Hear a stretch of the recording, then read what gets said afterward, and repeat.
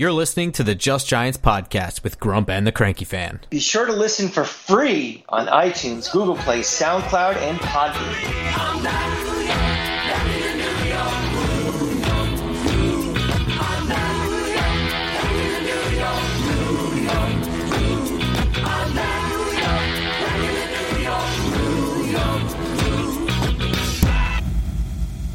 Welcome back to Just Giants with Grump and the Cranky Fan, the best damn podcast for the best damn football team. I'm your host, the Football Grump, and with me as always is Mike the Cranky Fan. What's going on, Cranky Fan?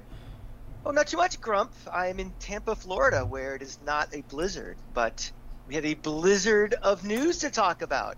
How was that? That was nice. That was, you know, for noon on a Saturday, I'm pretty impressed. I'm a curse is what I've learned today. That's the biggest news I've learned. I am a curse. I got invited to go to the Senior Bowl, and I have now, for the third time in a row, had a flight canceled on me. So that's a thing that's happening right now that I'm dealing with. I thought I was the resident mush on this show. Nah, that's me now. I get it now. That's why, ever since this show started, the Giants have sucked. And it was kind of my idea all along to do this. So, nice. But really, the real big news for the Giants, and less so for me, but for everybody else, is the Giants have named their head coach, kind of. I guess it's not official, but it's been leaked that... I mean, they're agreeing to terms. I don't believe that there's been a signed contract, right? Like, it has not been officially announced by the New York Giants? It was on their Twitter account this morning, but I don't think the contract has been signed. So once you see it on Giants, there's an Twitter, agreement in place. You know, correct. there's a handshake deal, and it's Brian Daboll from the Buffalo Bills, and quite frankly, who we expected all along. The Giants have brought in the Baldy from Buffalo. I love it. Well, I mean, I think the Giants have done, but either by design or not their fault, they've really been signaling every move in this offseason of what we kind of expected to happen has actually happened. GM hiring, head coach hiring. So, listen, you know, from my personal standpoint, he checks all the boxes of what I was looking for. We did a whole show last week talking about my 6-point plan of rebuilding the Giants, and I wanted a head coach who was young, offensive-minded, forward-thinking, the modern NFL, part of an organization that's been successful already, and he checks all those boxes for me. So I know there's a little trepidation by a lot of people that it's the third head coach we've hired that has no experience being a head coach, but I think coming from an organization that's been successful, I'm willing to take that chance again. I think we're going to talk about the names of the people, the rumors we've heard about guys he may bring in, and it's, you know, that's the support system that he'll need. And I think it's another example of the Giants moving forward and away from just the same old way of doing things and going to the 21st century. So I'm happy with it. So I kind of want to talk a little bit about what you said there. This is all part of your 6-point plan. So who is Brian Daboll? I'm not going to go too in-depth here, but just real briefly, you know, an offensive guy through and through, dating back to 1997, and he was an offensive. His big jump was an offensive coordinator under Eric Mangini and the Browns from 2009 to 2010, and then he just kind of bounced around. 2011 with Miami, 2012 with Kansas City, then 13 through 16 he was a tight ends coach with the Pats, then a brief stint as the OC for Alabama. Again, now this is 2017. Again, I think I explained this that he just, there's probably a good chance that Brandon Beane would have brought him in, but again agreed to this job in Alabama in February. And Brandon Beane, Joe Schoen, they were brought into Buffalo in May after the draft in 2017. So he was only in Alabama for that 1 year. And then from 2018 until now, he's with the Bills. So I guess the one thing that you can look at with him and his successes and failures, you know, the 1 year in Miami, 1 year with Kansas City, he's working with terrible quarterbacks, and 2 years in Cleveland as offensive coordinator, working with terrible quarterbacks, but also in situations where he was not given a leash to succeed. So I understand that you can say that he was working with shitty quarterbacks and he just kind of maybe got lucky with Josh Allen, and that's why he stuck around there, and that's why he was a success there but a failure otherwise. I think also is just He was simply brought in a situation to succeed in Buffalo. I mean, they brought him in with a leash. Josh Allen was not a superstar prospect when he came out in the draft. He had superstar potential, but was very, very raw. And probably the most wrong I've been about a single prospect since I started doing this, I mean, albeit as an amateur, is I really thought Josh Allen would be nothing. He was so inaccurate. He really looked too raw. And quite frankly, some of that wasn't me trying to limit what Josh Allen is capable of, but simply the way the NFL works and the leash that quarterbacks have and the time that they have to develop before NFL franchises give up on them, I didn't think he would be able to sort that out in time. And I think that the situation in Buffalo where they truly burned everything down and they gave it some time to make it work, made it work. So when we bring in Brian Daboll and Joe Schoen, and it looks like John Mara has taken his hands off of his pet a little bit, I can feel good about this hire. Yeah. That said, well, go ahead. Yeah. No, I was going to say, all we've heard from everybody for the second half of the season was we want the general manager and the head coach to be on the same rotation. The same cycle, wavelength. Exactly. We don't want to have a GM come in and be inheriting a coach he may or may not want, or all these different things. So not only do we have head coach and general manager on the same cycle, we have them coming who have worked together in a successful organization before. Mm-hmm. So, when we talk about, Josh Allen, his success and failure, how much are we going to give credit to the offensive coordinator? These are two guys that are instrumental in the entire operation. Now, granted, they may not have worked as side by side as general manager and head coach. It was assistant GM and offensive coordinator, but they are all part of the inner circle. They all work together. And, for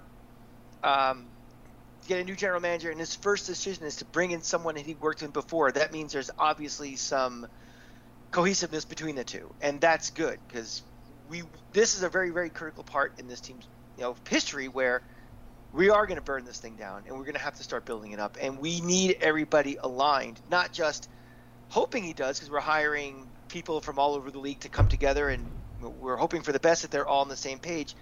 These guys have already proven that they're on the same page. They've worked together and they've been successful. So, it's we can talk about Josh Allen specifically and how much better he's been under with the quarterback coach and this and that or whatever. But it's all about higher big picture. These guys work together and are part of a bigger plan that worked. So the chance for success is higher than maybe other situations that might have happened. Yeah. These guys speak the same language, and I want to speak to something else you said about, I guess kind of something we alluded to at the beginning, was that this was kind of all part of what we all assumed all along.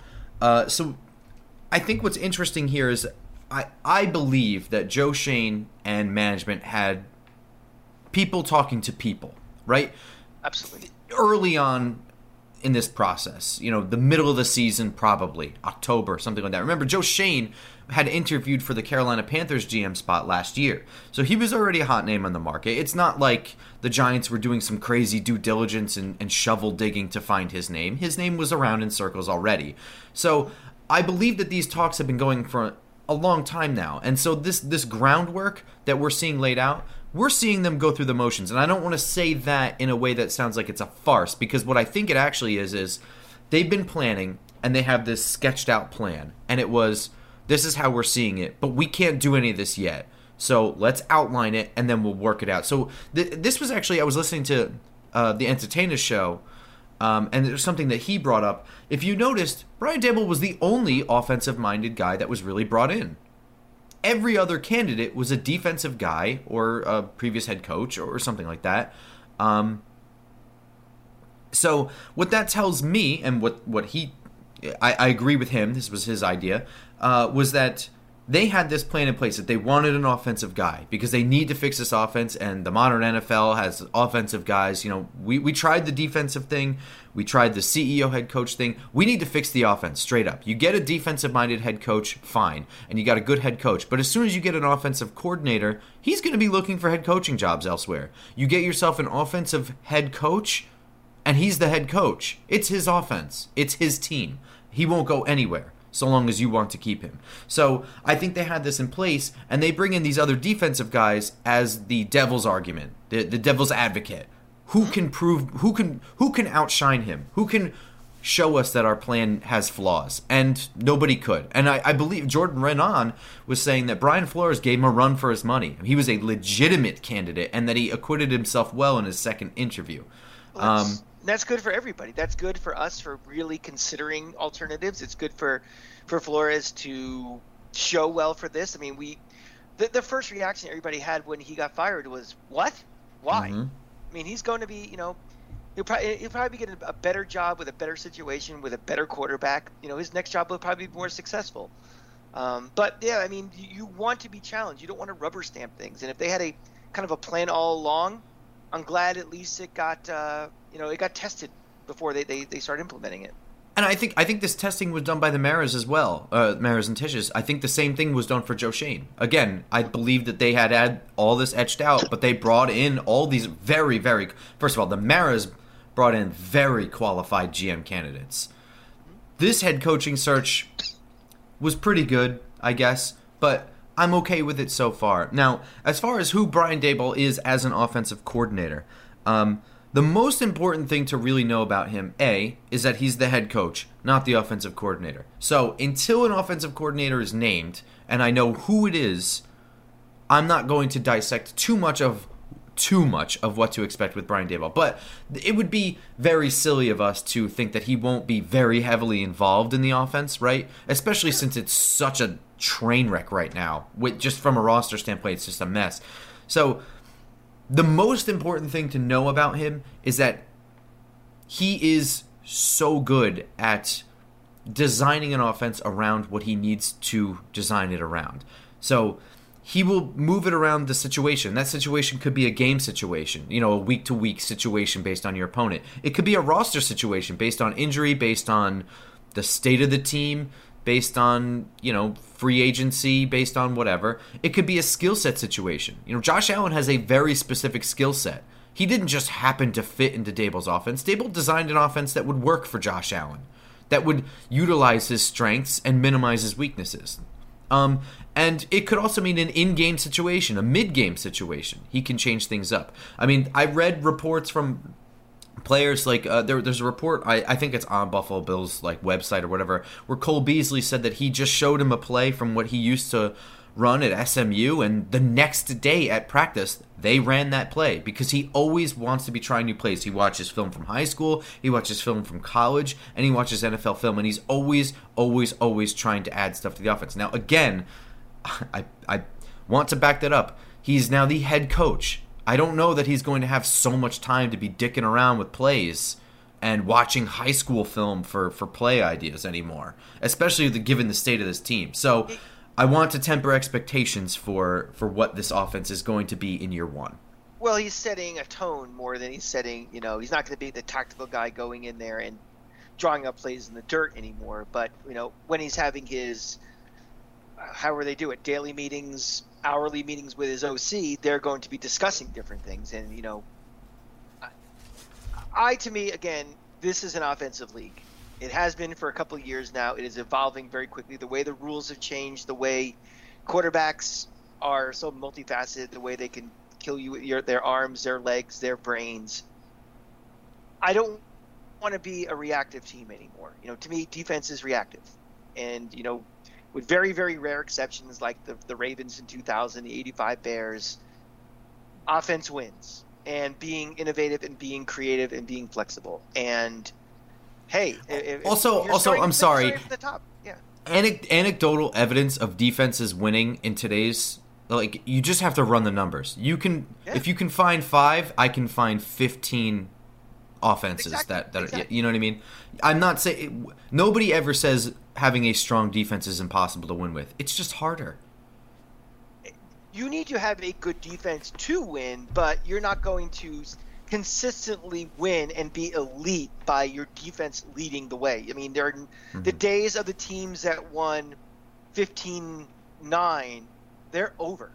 That's a bygone era. I mean, you need a defense. You don't want a defense to be a sieve by any stretch, but having to rely on a defense and say, I just need a game managing quarterback, run the ball, kill clock, and let my defense go out there and get 3 and outs every play and be dominating and relying on turnovers and relying on field position. That's not the way the game is played anymore. So what does this mean for Daniel Jones? So this is going to be kind of interesting because we agree, right? Daniel Jones is on a 1-year evaluation. They're not picking up his 5th-year option, correct? No, they would not be. They'd be foolish. Yeah.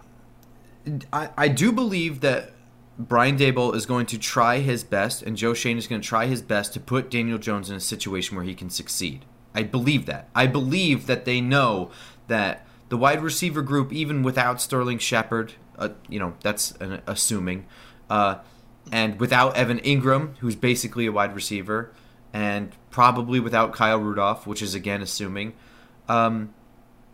even without those skill set pieces, the thing that is going to get Daniel Jones to be the best he can be is going to be fixing an offensive line that right now may not win a college game. So my question is, even though they're going to do that, they're going to do what's best for this organization in the long term. And that might be to Daniel Jones' detriment. And that's going to be a tough decision to make. But their jobs are to fix this team, not to fix Daniel Jones, period. So my thought process here is Daniel Jones, and I think we saw a little bit of it last year. We saw it in the Saints game. I think we even saw it in the Washington football game where I saw Daniel Jones improve as a man, as a quarterback, and as a leader. When Nick Gates went down in that Washington football game, he had to then give out all of the offensive line calls on the fly in that game. I mean, in the middle of that game, at the very beginning of that game, Nick Gates broke his leg in half. There was no hope of him returning to this game. He knew what needed to be done. And, I mean, Billy Price had been here for 30 seconds at that point. Matt Skura had been here for 30 seconds. Ben Bredesen had been here for 30 seconds. And he was out there calling all those line plays. Now, it wasn't super pretty, but on the fly, Daniel Jones did what I thought really was impossible in that game. When I saw what happened to Nick Gates at that point, knowing Lemieux was out, I thought that game was just going to be over. We were screwed. God damn it. Whatever. And then again, in the New Orleans game, he put the whole team on his back. He really, we saw them come together and win that game in overtime. That was outstanding. That was excellent. He's going to have to shine like that all year next year because they're not going to be able to just fix the offense for him. And to sign him to a second contract means that he's going to have to show that he really can compete deep into the playoffs. I'm not saying the word Super Bowl, but he has to show that he can compete deep in the playoffs because their job is to fix the team, not fix him. Yeah. Right? I mean, it's in the Giants' best interest that Daniel Jones succeeds. I mean, you don't want to waste a high draft pick on a quarterback. There's so many needs on this team, offensive line, linebacker, edge rusher, all the things we've discussed over and over again. You already have a guy in-house, and you have a guy right now that's relatively cheap. And, you don't want to have to spend, super money in free agency. You don't want to have to gut your roster in a trade to get a potential franchise quarterback. Well, wait. Before, I don't want to cut you off, but it's too relevant to the point. Is it actually worse for the Giants if Daniel Jones shows out this year? Because then it feels like you have to now sign him to a contract, or you're at least put in a bind where you have to consider it. But it's based off of kind of 1 year's worth of work, and it's not going to be a cheap re-signing.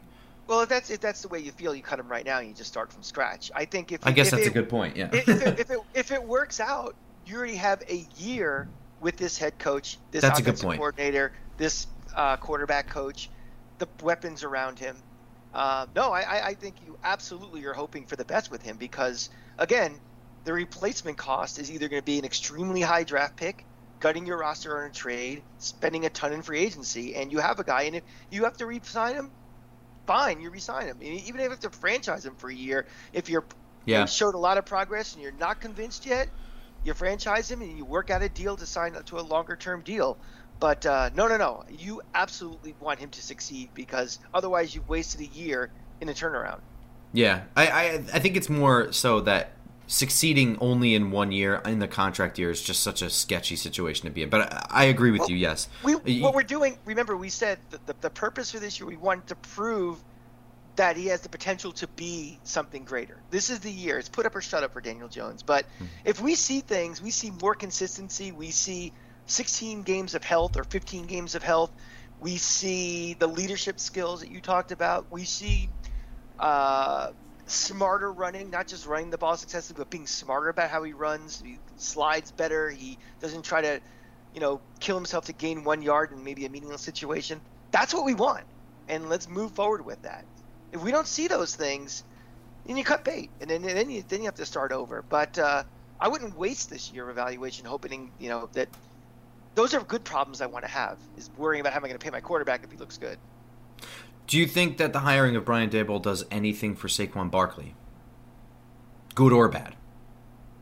I don't know. I'm sticking with my original point from our last episode, in that his trade value increases when they bolster the offensive line. Oh, yeah. And that's the best thing. He has to show that he can stay healthy. He has to show, with a competent offensive line, what he can still do. We had this debate about a month ago where I said, is he still elite? Yes. And you were like, absolutely. I'm like, well, no, we said exciting. Those were different, very, very different words. Okay, exciting and or elite. Okay, either one. I can't answer that for either of them just yet because it's hard, right? Yeah. He's still. This year really was. He got on the field earlier than we thought, which is great. So it accelerated his recovery. And then he got hurt again. So that kind of pushed it back. So. And then the whole offensive line fell apart. Exactly. So by the time he was healthy, everyone else was hurt. Right now, if they just want to get rid of him just to get rid of him, I think you're selling low, and I think some team will certainly take a flyer on it, and maybe for, if not pennies on the dollar, for 50 cents on the dollar, and he might become a guy who has a second life, like a Leonard Fournette did with the Bucs. But you're right. The only way to really get the maximum return, if they decide to part ways with him, is put him in the best position possible, just like Daniel Jones. And again, all roads lead back to the offensive line. Do you think he's toast anyway with this team? Barkley? Yes. Like, do you think this is just his final year no matter what he does? Because I think even if he's a badass, I think that he just plays himself right out of our affordability. If he's a badass, if he all of a sudden has 1,700 yards and is electric and everything, I think there's so many other needs on this team that we're not going to make that same mistake and say, well, we got our skill players first and we'll have to worry about offensive line second. I think he probably will be gone. I think he had a greater chance to return if by some act of God Gettleman was back again. But I think or if Judge was back again, maybe. Yeah, right. But now that we have completely independent eyes looking at the roster and looking at the salary cap and looking at the timeline, which I mentioned in my 6-point plan, if they decide that timeline is further out than maybe the fans want it to be, I would highly doubt he'd be back. All right, real quickly, we're going to go through the support here. So we talked about Daniel Jones a whole bunch. I briefly sidetracked for Barkley there, but Josh Allen's development is a huge part of what people talk about with Brian Daboll. It's a huge part of the Buffalo Bills. It's everything, right? That said,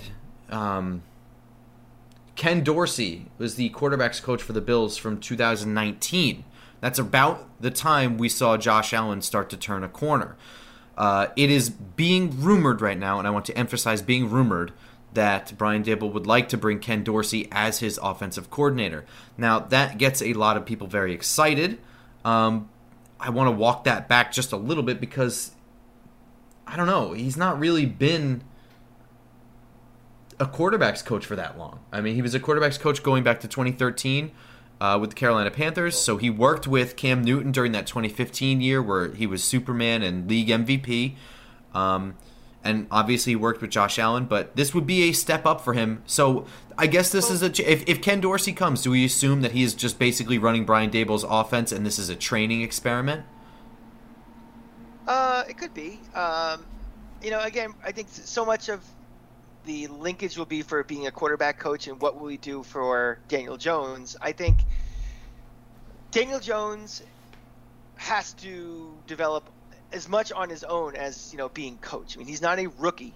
This is going to be his 4th year in the league, so his development is going to rely much upon himself as it's going to be being coached up for it.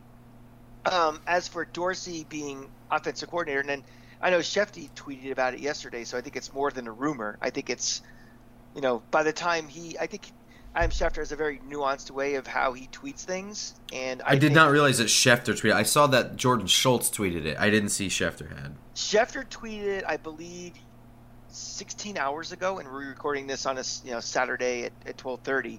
Oh, this episode's going right up, by the way. Yeah. But I believe this was a tweet from last night. So, Shefty doesn't just throw things out, A, just because he heard something, B, he probably has the information, and also I think is a partnership with the teams of when they want this information released as well. So you're right. So here's the direct quote. Sorry, this is actually kind of important because I didn't realize this, but this is the Adam Schefter tweet. A beneficiary of Brian Daboll's departure, Buffalo's passing game coordinator and quarterbacks coach Ken Dorsey is likely to become an offensive coordinator either with the Bills or Giants per sources. So there's a chance that he gets a ton of money to stay in Buffalo as well. Passing game coordinator means a lot. I think it really does. I mean, that's, to me, passing game coordinator is an OC in training. I mean, think of, again, the guy I always have the little hearts go over my head is always Joe Brady. Mm-hmm. And Joe Brady at LSU was not the offensive coordinator. He was the passing game coordinator. He then parlayed the success with, again, having Joe Brady and, that NFL cast at LSU into an offensive coordinator job at Carolina. So, I'd still interview him, by the way. Oh, Joe Brady? Yeah. Hey, if I was the Mariners, I would say name your price. I would. It sounds like he's selling low right now. I'd even buy him as a passing game coordinator. What the hell ever? What, Well, I guess that becomes the question of, do we want to continue this theme they're developing of bringing in a team that's been together, a team of. No, I mean, I said I'd interview him. Yeah. I'd absolutely interview him. But I guess that's kind of one of the questions that, this team wants to do. They want to keep bringing in this team of guys that work together and try to, be a little more cohesive in it, or they want to think outside the box with someone like him. But it going back to Dorsey, that he has both titles makes me feel better about him becoming his own offensive coordinator and just somebody who works on a quarterback's mechanics and footwork and things like that. He's very, very involved with the offensive coordinator and the play calling and the game planning and all that. So the Giants have deeper pockets, Giants owners, than Buffalo's. I don't know anything really about Buffalo's owners. I know I think he is a super rich guy. I mean, every single NFL owner is a billionaire. That is a fact. But I think it's like he's a billionaire. I think he's one of the more actually richer. Okay. Yeah. Why do they have such a shitty stadium?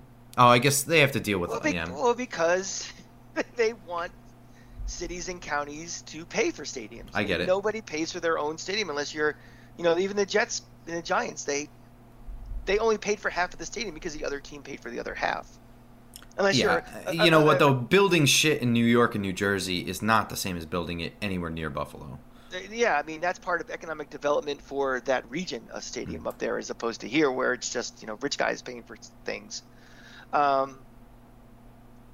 don't know where we're going with this. So my point was, if it become a bidding war between McDermott and Daboll, who would win that over Ken Dorsey? That was where I was going with that. Because, there's two factors there. There's the deeper pockets, and then there's how much are they willing to spend. We've seen in the past that Mara is willing to spend deep when he is sold on an idea. We assume that Patrick Graham is making a ton of money right now. I think it depends on what he thinks will help his career path as much as the money would. Does the Giants? Are you talking about Dorsey? Yes. Oh, so he would take less money to advance himself? Well, I guess I guess if everyone's offering you a ton of money, who gives a shit, right? How much money are we really talking about? He's not going to get $5 million a year to be a coordinator anywhere. I have no idea. Maybe. Yeah, I don't know. I think the safer bet for him for his career path is to stay with Josh Allen and stay with a team that's up. I agree.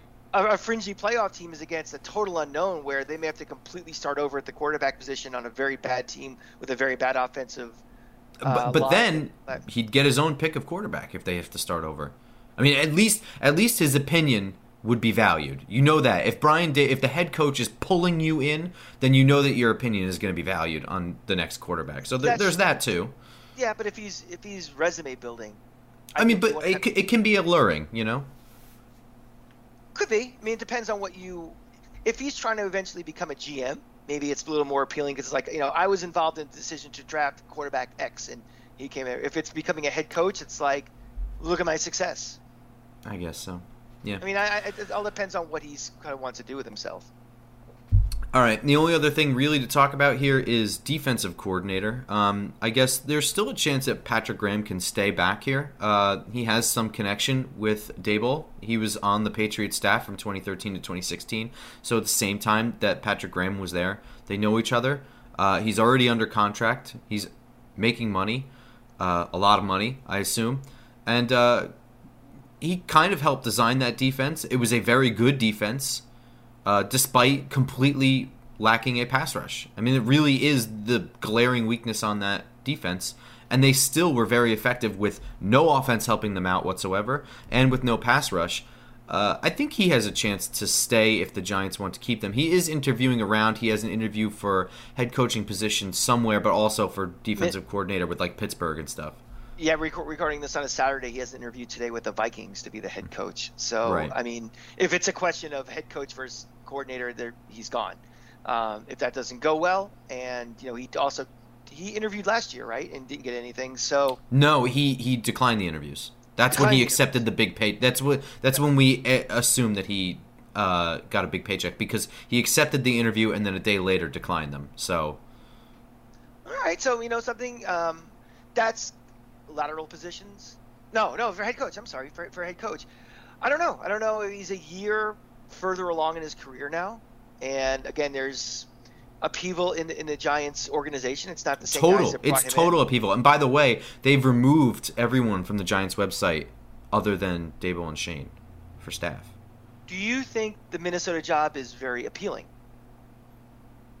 I mean, any head coaching job going from a coordinator, but it's not like he had interviews with 7 different jobs and he really can take whatever job he wants. This is the first, I believe, one interview he's had. Do you find that as like a first interview? Like, I don't know. I mean, I don't really. It's tough because I'm going to give a quick answer on this because I kind of don't care. Only because I don't really. No, I mean, I don't. So here's where I'm going with this. I don't watch the Vikings so intently that I can tell because from my distant view is they might be on the precipice of fooling themselves into thinking that they're not far from competing, and they might be right on the edge of a total rebuild. I mean, who the hell is Kirk Cousins? You've got all-star power that's getting very old in Harrison Smith and things like that. I mean, they've already shipped off Kyle Rudolph, who was a staple tight end there for a long time.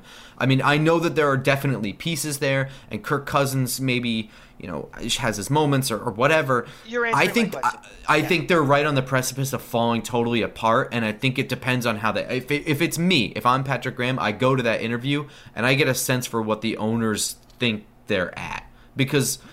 At least from my point of view right here, they don't have a fucking quarterback. They've just fired a very good head coach, I think just for mediocre results in a tough division. A tough division that could be dramatically changed by next year. I mean, it really all depends on what Aaron Rodgers wants to do. If Aaron Rodgers decides he wants to go to Denver or Pittsburgh or... I don't have energy for a fucking Aaron Rodgers offseason, man. Do you? I'm having flashbacks and PTSD for the Brett Favre and I don't want to hear it. Listen, my advice for Tom Brady: announce the sooner the better. You're retiring or you're staying. I don't want to hear that soap opera. I don't want to hear the Aaron Rodgers soap opera. I don't want to hear any of these soap operas. Just let me know and let's move on with our lives because it's going to be, I don't watch ESPN to begin with for the garbage they have, and it could be unbearable. So no, we don't watch ESPN here. We watch Just Giants and we watch Talkin' Giants. So be sure to subscribe to both of those shows on YouTube, Spotify, iTunes, wherever you do stuff. Follow them on well, you can follow them on Instagram, but follow us on Twitter at @football_grump, at the Cranky Fan, at Just Giants Pod, at Bobby Skinner _ whatever their names are. You guys know them. We are going to be at the Senior Bowl this week. My flight was canceled, but that just means I'm arriving a day late, and I will not be missing a single moment of practice. So that is all still on. So be sure to follow us there, because I'm going to tweet as much stuff as I possibly can. It really might be more work than vacation for me.